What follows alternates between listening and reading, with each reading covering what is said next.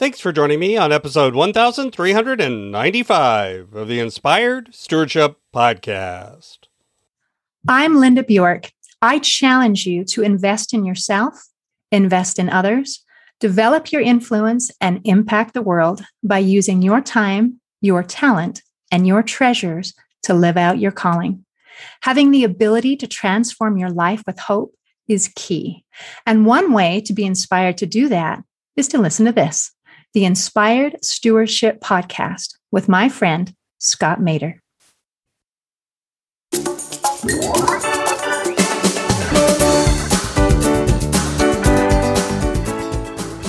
And we need to be as quick to call out what is wrong within us and what is bad within us, even quicker than we point out how bad things are out there, how everything's going wrong in the world, how there's a plot that's out to get us, how the world is against us, how everything is a plot. Welcome and thank you for joining us on the Inspired Stewardship Podcast. If you truly desire to become the person who God wants you to be, then you must learn to use your time, your talent, and your treasures for your true calling. In the Inspired Stewardship Podcast, you will learn to invest in yourself, invest in others, and develop your influence so that you can impact the world.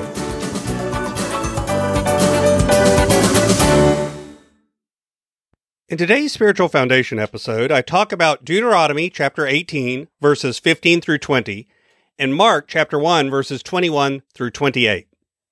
I share how we often have a call within our community that we fear, and I also share how community is meant to support our call.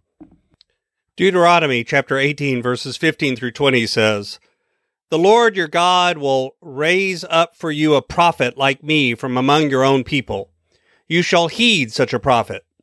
This is what you requested of the Lord your God at Horeb on the day of the assembly when you said, 'If I hear the voice of the Lord my God any more, or ever again see this great fire, I will die.'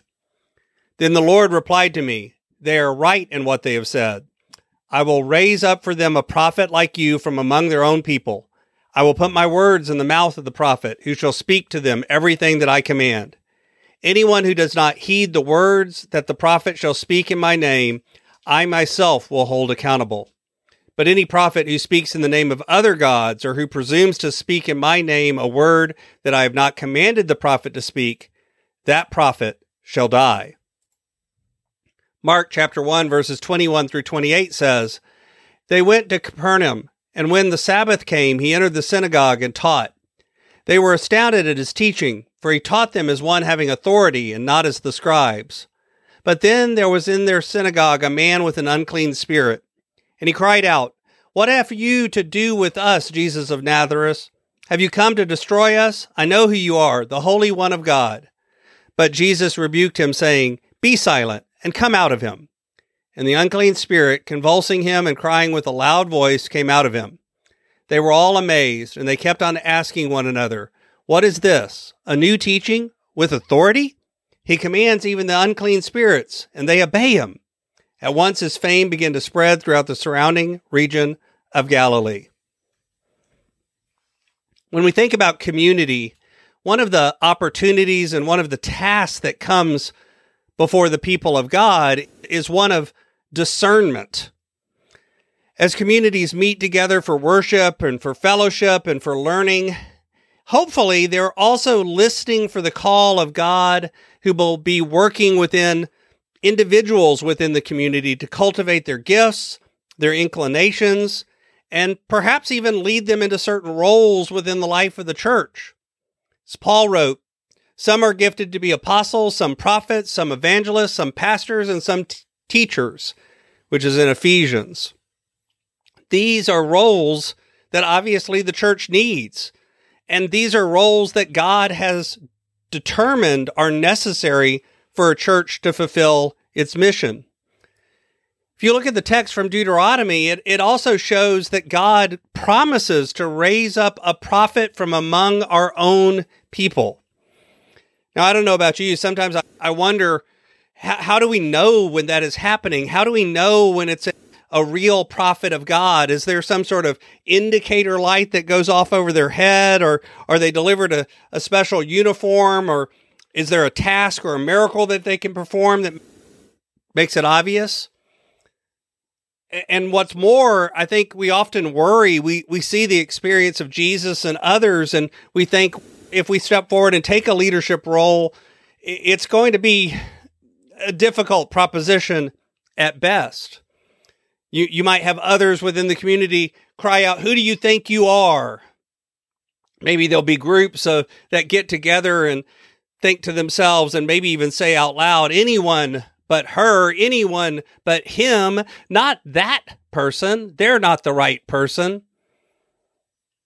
Or at least often that's what we fear will happen, that if we feel this call within us to step forward and do something, we fear that others will tear us down. It's a stereotype of what happens, and I will tell you it does happen at times, but truthfully, sometimes the community of faith can be a rather supportive incubator for those who are discerning a call to leadership or ministry of various kinds. It's also a way through which those individuals can begin to hear and understand the call that God's putting on them as it's echoed back to them from members of the community.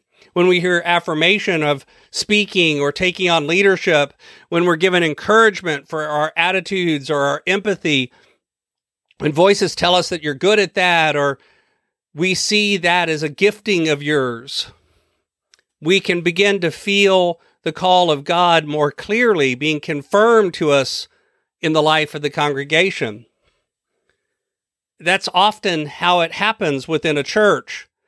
As a church, sometimes just like a business, we work with outside experts or consultants, and they often bring in valuable services and overlooked perspectives, but sometimes too, they cloud the issue because it's from within our own community that we often are called to cultivate and to rise up and to train new leaders. It happens whether we're rising up a lay person for leadership or even working with the clergy of the church. That is part of the shaping for the service of God that we do as a community of God. And it's not easy. There's struggles in discerning the call. There's struggles in following it out. Deuteronomy calls out warnings about it. You've got to get it right. If you get it wrong, then it can lead to death, not life. It needs to come forward to represent the God we've come to know in Jesus, or else there's problems.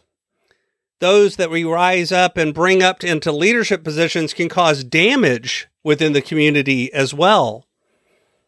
Sometimes a leader might speak for another god, whether that's a god of power or wealth or ego or lust or fear or anger or hatred, a voice of alienation instead of one of welcome and love and community.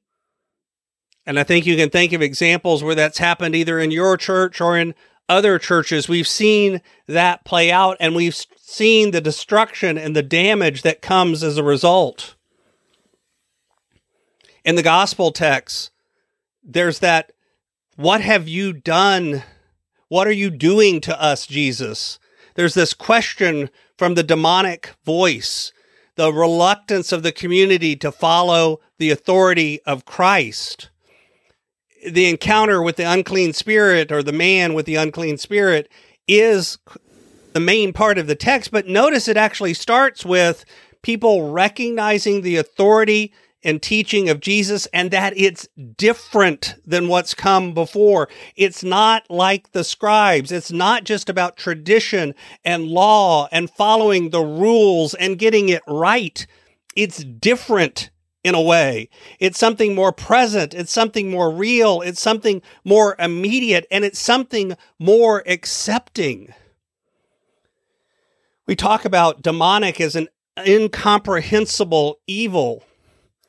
That's oftentimes why we have a difficulty labeling any human action in that way, but there is evil in the world that is greater, that is bigger.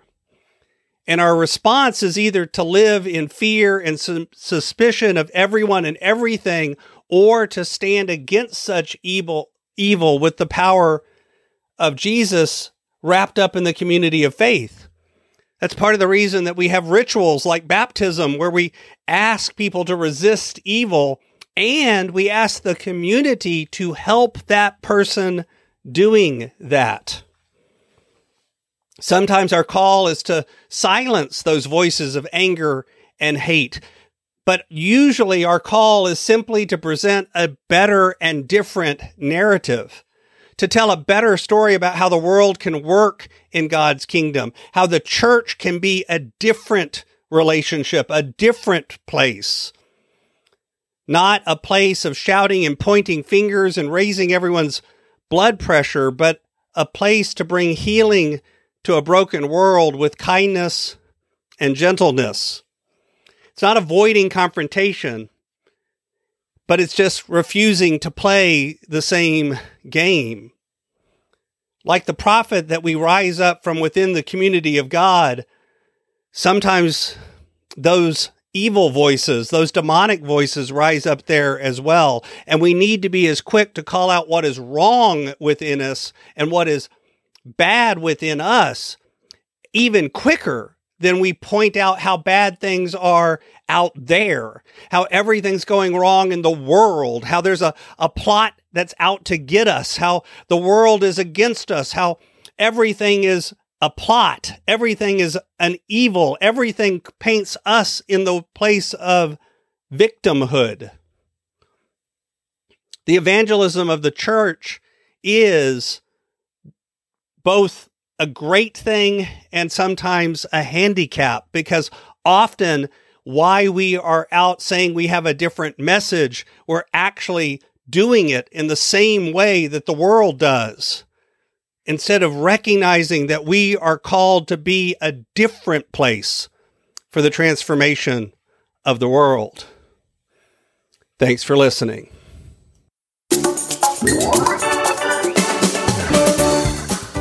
Thanks so much for listening to the Inspired Stewardship Podcast. As a subscriber and listener, we challenge you to not just sit back and passively listen, but act on what you've heard and find a way to live your calling. If you enjoyed this episode, do me a favor.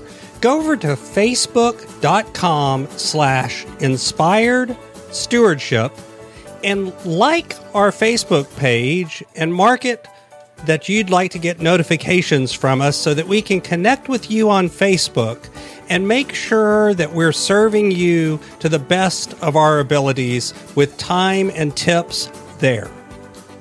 Until next time, invest your time, your talent, and your treasures. Develop your influence and impact the world.